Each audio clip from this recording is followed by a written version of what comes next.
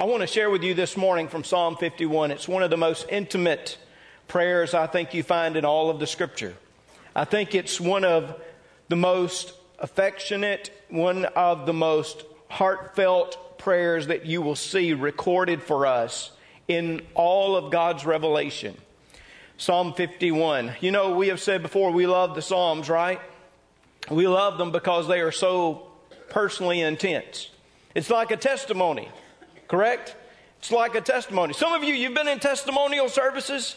Some of you, you remember those services. We used to have them a lot of times when I was growing up. We would do it on Sunday night or so. I don't know if the preacher just didn't have a sermon at that moment, but he said that he felt led to be able to kind of have people share testimonies, and people would share, and people would tell all kinds of things, and maybe it was blessings. They talked about the blessings that God had given. Hey, and many of us can share today, by the way, the blessings that God gave us even this last week as He protected us in the midst of all the severe weather. And that also reminds me that we need to be praying for those on the south side of Ruston who took a lot of damage. We need to pray for them, and we need to do what we can to help. And I'm going to share more maybe later in this service of some of the ways we can volunteer to help. But maybe they stood and they shared blessing. Maybe they stood and they shared challenges. Maybe they stood and they shared the different things that God had led them through. Maybe they just recalled God's forgiveness. And some of you who've been there, you remember by the end of the service, there wasn't much of a dry eye you would find. Because testimonies grip us. They're experiences of individuals, real life experiences. I want you to hear today the real life experience. I want you to hear today the cry for forgiveness. Over the last few weeks, we've talked about this great king, King David. We've noted him and we have praised him rightfully so. We have known that he is a man after God's own heart. But even a man after God's own heart struggles with sin and temptation. And last week we talked about David, and we talked about how he was there on that portico, and he peers down and he sees this woman named Bathsheba who is bathing. Well, he watched her until he wanted her. He watched her and lusted after her until he called for her. And then, of course, we know all of the sin that transpired afterwards. David, the great king, guilty of lust, guilty of adultery, guilty of deception, guilty of murder itself. And then, of course, David does everything he can to cover it up. Do you remember as we closed last week, I read for you the last verse of 2 Samuel chapter 11. And there, that one nugget at the end of that chapter said, "But the thing that David had done displeased the Lord." The thing that David had done had displeased the Lord. Everybody else, it seemed that David was still the same man, that things just were exactly like they were before. But for God, He knew what had happened. I wanted to kind of entitle this in the beginning, Someone is Always Watching, or Somebody Always Knows. Because somebody always seems to know, right? Hey, you grew up in Ruston. Everybody knows. Not all of you grew up in Ruston, but you've been here long enough to know. I grew up in a place very similar to Ruston. And it seemed like before I did what I was going to do, my parents already knew. The word had spread. But I want you to know that no matter how you think you have concealed your sin, how you have covered it up, how your plan worked, there is always one that will know. It says this thing that David had done displeased the Lord. The Lord knew. And months go by. Months go by until God brings forth His strategy to bring David to his knees. Look in Psalm 51. I want to begin with the title. Some of you have seen the titles of the Psalms. We may call them like subtitles or superscripts or whatever we might refer to them as. but they're titles to the Psalms. And in the original Hebrew, in the Masoretic text that we read now, which is the copy of the Hebrew passages, we know that it is included in the text itself. As a matter of fact, if you sit in a Hebrew class, you're going to translate this title as verse 1 because it is incorporated in the text itself. And this is what it says to us.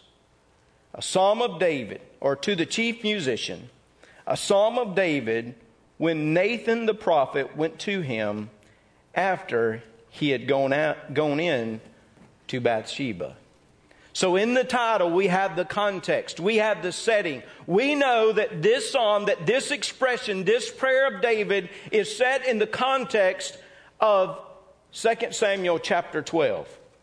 That this is the moment where Nathan confronts David. I want you to see the confrontation here. The confrontation that comes in David's life. Now, timing, many biblical scholars will say it's probably about 12 months later. Now get this, 12 months later that Nathan will come to David. In other words, all this time passes, and I'm sure that in some way David thought everything had been cleared, everything had been covered. For 12 months or so, this had continued on in the heart of David. Someone has said that God's wheels grind slowly, but they grind exceedingly fine. In other words, it may seem to be slow, but understand when God is producing His work, He is grinding exceedingly fine in our lives. God has a strategy and God has a timing. God knows exactly when He will bring forth His truth. Bring forth that which will bring David to his knees. The confrontation comes some 12 months or so later, and it comes from a messenger named Nathan. Now, we've met Nathan before. We've seen him in the Scripture. We've studied through him, through David's life, and we had seen that David had consulted this man, this prophet. Remember when he had consulted him? You remember? I'm telling you, you boost a man's confidence. I'm going to have to go back and preach some of these messages again. It's okay, you'll never know. See, why do I study new stuff? I can do the old stuff. Y'all would never know.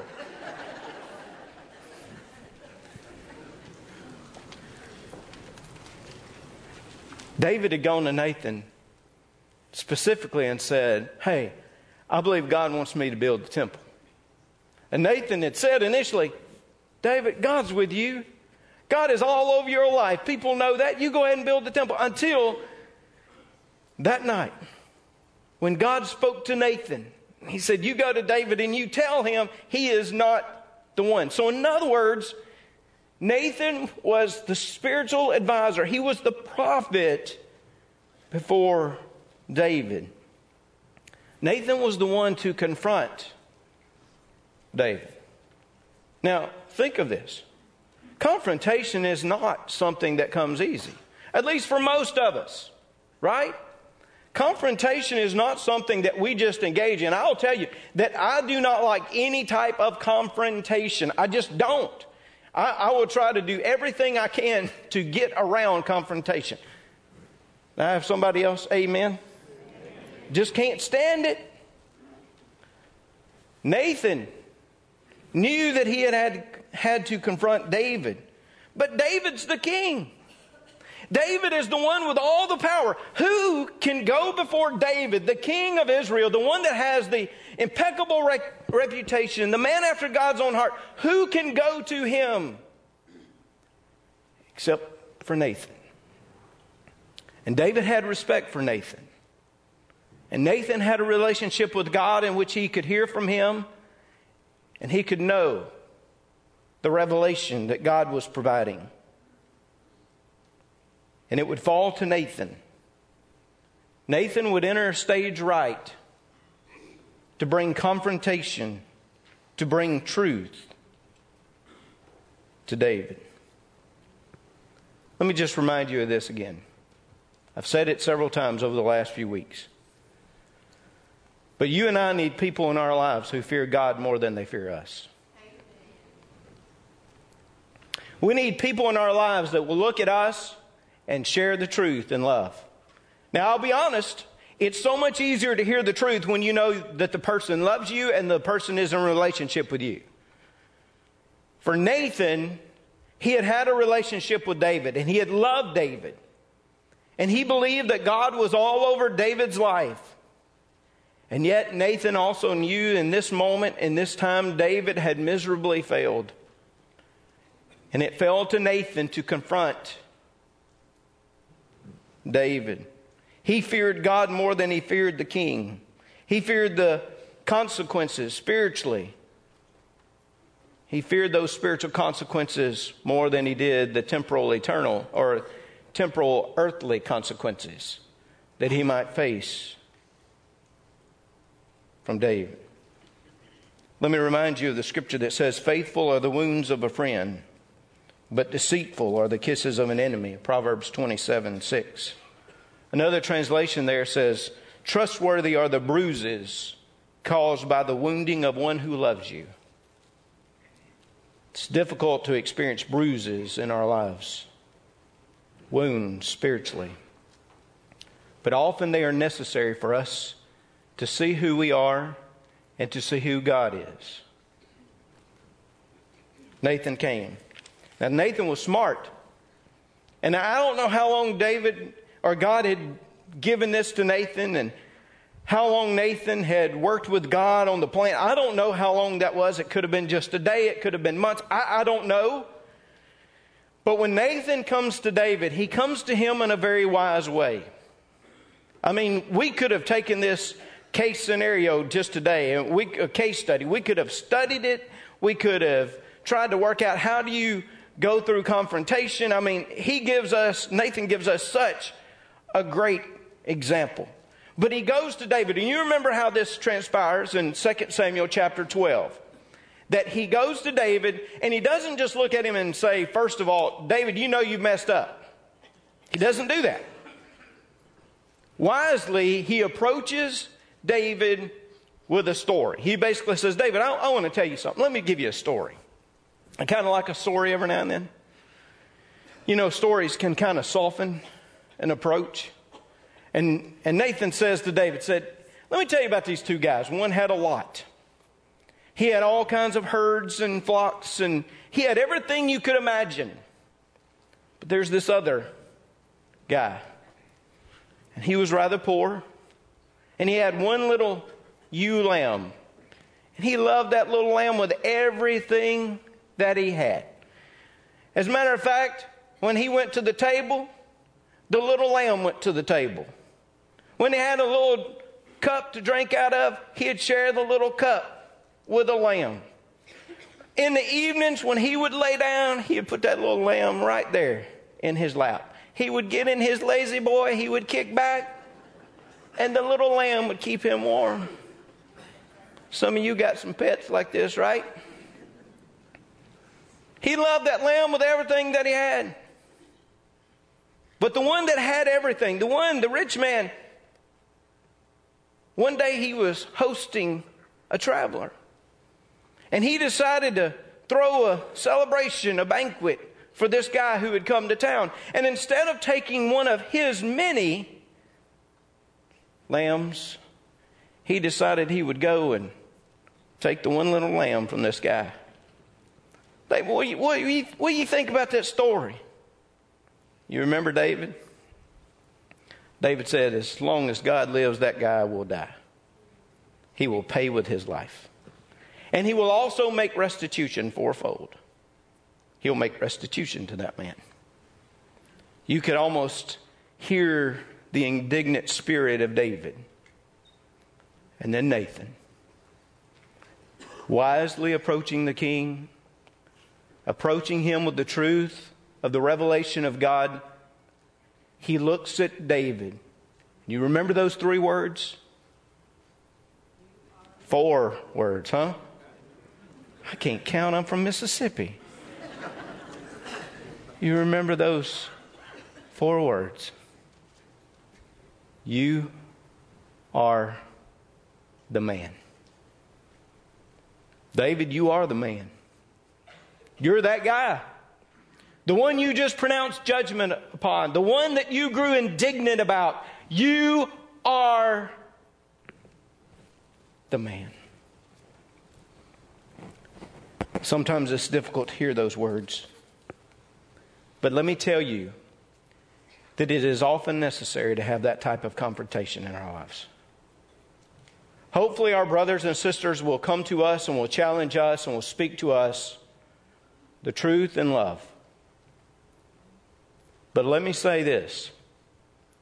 I want you to know that even though God uses human instruments, God Himself confronts us through the Holy Spirit that He sends into our lives.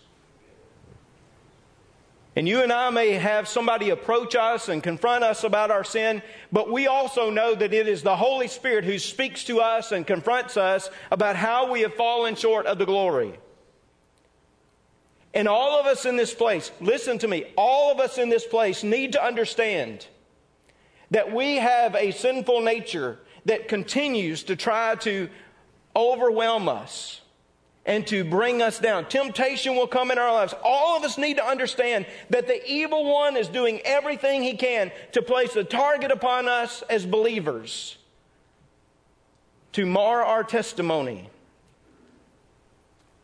to bring us to the place of stumbling in our relationship with God. We need confrontation and we need conviction. Let me just continue to read this prayer for you, okay? And try to imagine for a moment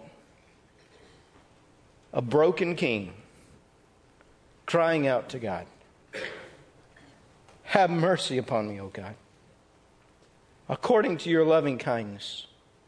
According to the multitude of your tender mercies, blot out my transgressions. Wash me thoroughly from my iniquity and cleanse me from my sin. For I acknowledge my transgressions, and my sin is always before me. Against you, you only have I sinned, and done this evil in your sight, that you may be found just when you speak, and blameless when you judge. Behold, I was brought forth in iniquity, and in sin my mother conceived me. Behold, you desire truth in the inward parts, and in the hidden part you will make me to know wisdom. Purge me with hyssop, and I shall be clean. Wash me, and I shall be whiter than snow. Make me hear joy and gladness, that the bones you have broken may rejoice. Hide your face from my sins, and blot out all my iniquities. Create in me a clean heart, O God, and renew a steadfast spirit within me. Do not cast me away from your presence. Do not take your Holy Spirit from me. Restore to me the joy of your salvation, and uphold me by your generous spirit. Do you hear the emotion? Do you hear the conviction? Because confrontation in our lives can lead us to the moment of conviction as well. I believe personally that God had been working in David's life over these last few months. And I believe as I hear his testimony here, that God had been convicting him of his sin even when he was silent. In verse 8 it said that the bones you have broken may rejoice. In other words, as David went through these last few months, yes, thinking that he had covered up things, but also thinking in himself, when will the day come when people would know? Or if nothing else, David, a man after God's own heart, must have surely felt that he had been isolated from the fellowship of God. If nothing else, he must have sensed that. Hey, you and I have had sin in our lives. Things have happened. And you and I know what it's like to live in disfellowship with God. See, I believe that God always pursues us as His children. I believe He always does that. And I believe that once we're saved, we're always saved. But I believe that there are moments that we can unintentionally or intentionally walk away from Him. And I believe that can be some of the most miserable times of our lives. I've often said it's more miserable for the backslidden Christian than it is for the non-believer. You know why? Because we as believers, we know what true fellowship is with the Father. We've come to salvation. We've come to relationship. So we know. Non-believers have not experienced that type of relationship yet. So they are living in darkness. But those of us who have lived in the light and we've seen the fellowship of God, when we walk away from Him, we see miserable days. Because the Holy Spirit who resides within us walks with us as we walk away, and He convicts us of where we go. There's conviction that sets in. It weighs on us. Look at the serious terms that he uses here in this passage. Verse 2, he says something about iniquity. It means to be warped, twisted, or crooked. In other words, what I have thought, what I have done is nothing but twistedness, crookedness. It represents a warped view of life. The word sin that you find in this passage, often translated into the English sin, means to fall short of the mark. Kind of the New Testament idea that we are falling short of the glory of God. The word transgression that you find in this passage speaks about willful rebellion against the God of heaven.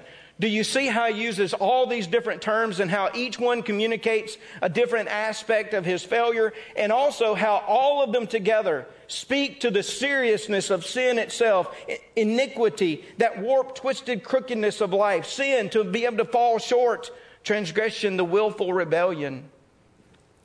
He feels it, my friends. He feels the weight of it, the conviction of it.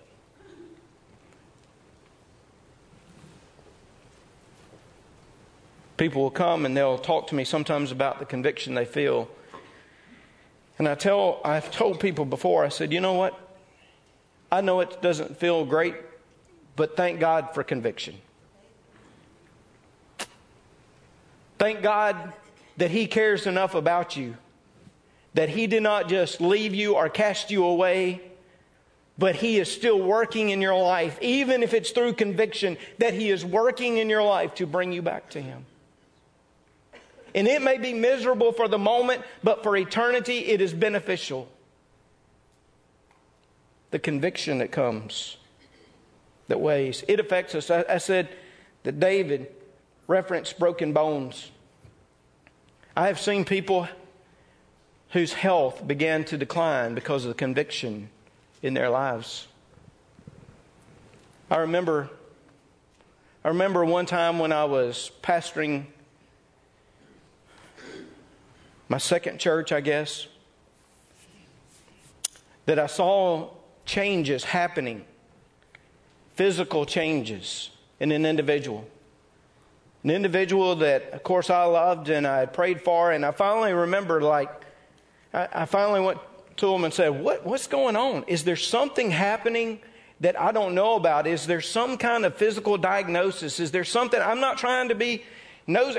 I'm concerned about you because I see these things that have happened in the last few months physically to you. What's happening?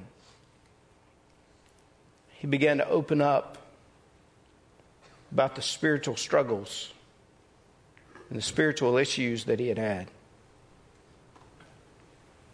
And I remembered David's experience where he says, it's like when I was silent, my bones, my inward parts, they grew weak. They felt as though they had been crushed. Conviction can do that in our lives. But when conviction comes, when confrontation comes and conviction comes, then let me say to you, confession should come.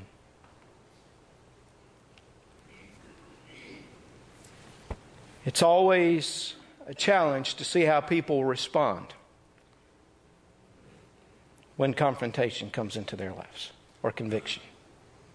You know, I'll often want God just to lay it out for me and say, God, show me exactly how this person's going to respond. I never know. I never know if the person's going to get read or get right. You know what I'm talking about? Whether they will become angry or contrite. David, it's not because he got caught. You can hear it in his words. You can see it in his life afterwards. This is true confession. He gets right. He speaks to God. He takes responsibility. Again, hear all of these first person pronouns. Have mercy upon me. Blot out my transgressions. Wash me from my iniquity. Cleanse me from my sin. I acknowledge my transgressions. My sin is ever before me. Against you have I sinned. Continue to look down through there. You hear all that? He takes personal responsibility for his sin. He says, I confess. I know it's me. Oh, it's so easy to blame people. It's so easy to blame people. To try to create some type of narrative that if this hadn't happened and this person hadn't spoken to me that way and this, it's so easy. Think about Adam. Remember Adam? I mean, he played the blame game, so did Eve. I mean, Eve was kind of like, hey, you know, it's this serpent. You know, if he hadn't lured me into this, Adam, he kind of blamed everybody. He was kind of like, hey, you know it's her. She handed it to me. And Adam even rationalized to the point of blaming God. This woman whom you gave me, God, I can trace it all the way back to you. I will tell you that blame never brings forgiveness. Blame never restores the relationship. Only confession of recognizing the responsibility that God has given you and that God has given me to live appropriately before Him. Verse 17, David prays later, he says, the sacrifices of God are a broken spirit, a broken and a contrite heart. These, O God, you will not despise. In other words, it is a brokenness, it is a confession that we bring to Him. And we simply say, God, I'm sorry. And again, we're not sorry because we're caught. We're sorry. We experience it. We confess our sins. May I just say to you, just hear me this morning. We need, once again, true, genuine confession in our churches. If we want to see the power, I was listening to a friend of mine who pastors in Denver, and he says, when you look at Pentecost, you see power, people and power. He said, today, which one is missing in the church? We still have people. I mean, if you look collectively across this nation and across this world, there's still a lot of people, but especially in our nation, we are an anemic church. And I believe one of the reasons is because we have not dealt fully with the sin in our own hearts and lives. We've seen confrontation, we've seen conviction, but we have not come to our knees and confessed what we have failed in our lives. There's confession. Confession that leads to true concealment. I love this, okay? I love this. This is where it just begins to really get good. David tried to conceal his sin for months, and he was inadequate at it. He could not do it. But when I look at this passage, I recognize that God is able to conceal his sin. That is to atone for his sin. That is to forgive him of his sin and bless his sin. Bless his repentance from sin, I should say. It is a beautiful picture. Look at the words again that David will use. Wash Purge. Cleanse. Wash. It actually, the word here refers to like washing a garment. And some of us, we kind of may have to think back a little bit and about this idea of washing garments in the Old Testament day. Maybe as close as I've gotten as I've been down to Nicaragua before. And to go out to the river, one of the places there, and watch the ladies wash those garments. Have you ever seen that? Some of you say, oh, I've done some of those things. That's cool. But they would wash those garments. And have you ever noticed, though, how they wash those things? I mean, they're pretty tough. Like they will beat those things. They will scrub those things. I'm going to tell you that when I saw all this happening, I started backing out because I did not want to tangle with any lady that I saw down in that river that day. She was tough. They were tough as they did this. When I read this and I try to look at the word wash, which refers to a garment, it does indicate that this cleansing is not easy. It is not necessarily pleasant, but it is necessary. Wash. God, whatever it takes, cleanse. Purge, which is a ritual cleansing before service. Hyssop, in particular, that's mentioned in verse 7. It was used to cleanse individuals when they had come in contact with a corpse. Also, when you experienced the defilement of leprosy, it would be used to hopefully bring some type of cure. Think of this. It was used in these extreme types of areas to bring cleansing. Also, during the Passover, that blood was applied with this purging. The blood was applied to the doorpost and above the door to demonstrate sacrifice.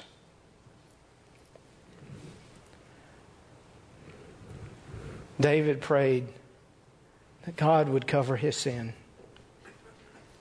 that God would conceal it. He knew that he had failed in his own efforts, but for God to be able to clean and wash. Those of us in this place who've recognized salvation, we know what it's like to be cleansed and washed and our sins to be concealed. We know what it is like. For the sinner, it is cleansing from the guilt of sin. For the believer, for the saint, it is cleansing from the defilement of sin. It is washing, it is cleansing. Oh, you remember the old hymn? What can wash away my sin? Nothing but the blood of Jesus. What can make me whole again? Nothing but the blood of Jesus. Oh, precious is the flow that makes me white as snow. No other fount I know, nothing but the blood of Jesus. It is still the blood of Jesus that cleanses us. It is still His salvation and His sacrifice that conceals our sin. The Scripture says if we confess our sins, He is faithful and just to forgive us our sins and to cleanse us from all unrighteousness. And if we confess our sins, the Scripture says that He will forgive us and He will cast our sins as far as the east is from the west, and He will remember them no more. It is because of that confession, that there is concealment. And then, the confirmation of being able to sing it and praise Him for it. Just listen to this last as we close. Psalm 51, do you hear this? He says, hey, restore the joy of your salvation You know, I don't believe that the Holy Spirit will be taken away from us as believers. I think once the believer has the Holy Spirit, once God comes into our lives, He will always be with us. It's different than the Old Testament, different from what David is praying here. But I do think that we need to pray that God would restore the joy of our salvation to us, that we'd be able to walk with that. And look in verse 13, what had happened is the confirmation of it would go out to others and they would hear it. Listen, then I will teach transgressors your ways, and sinners shall be comforted to you, or converted to you. Deliver me from the guilt of bloodshed, O God, the God of my salvation, and my tongue shall sing aloud of your righteousness. O Lord, open my lips, and my mouth shall show forth your praise. For you do not desire sacrifice, or else I would give it. You do not delight in burnt offering. The sacrifices of God are a broken spirit, a contrite spirit. These, O God, you will not despise. Do good in your good pleasure to Zion. Build the walls of Jerusalem. Then you shall be pleased with the sacrifices of righteousness, with burnt offering and whole burnt offering. Then they shall offer bulls on your altar. Listen to what he says. He says, God, when you do this in my life and when you cleanse me, I want you to know that I will be first in line to praise you and to glorify for what you've done. I will tell others of your great mercy, and I will see people who will come to know you because of what has happened in my life. I will give testimony, and there will be restoration. There'll be reconciliation.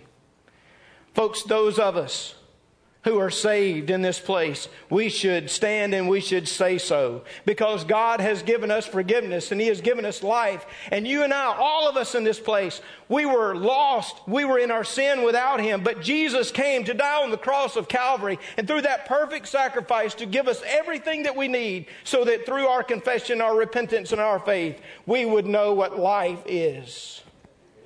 And those of us who've gone astray, those of us who've walked, and God has been so patient with us and He has pursued us.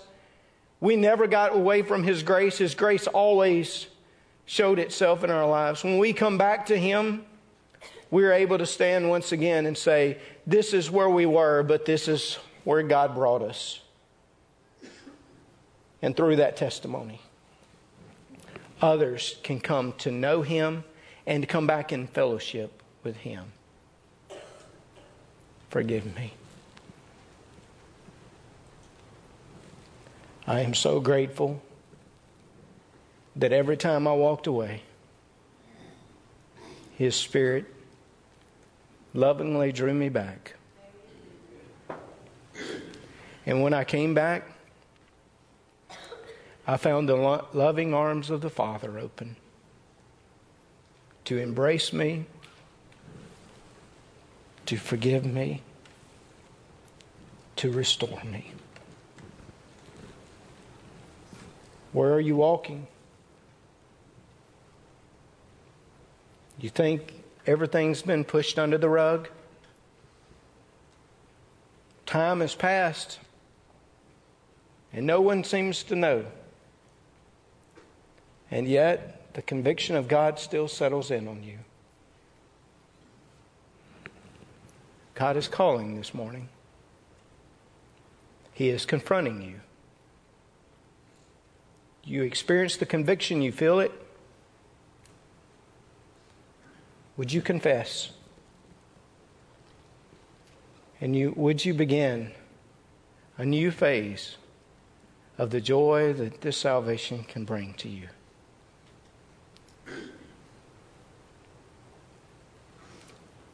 Forgive me. Let's pray.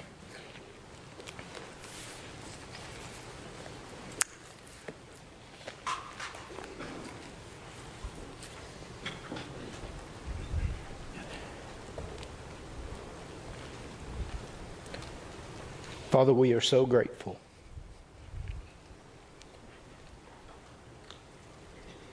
that we can never run past your grace. As believers, we can never get away from the Holy Spirit's presence and conviction in our lives. But God, I pray this morning for those of us who are believers, who need to do some business with you this morning. Confession, repentance, pouring our lives, our hearts out to you. God, we need restoration. We need reconciliation.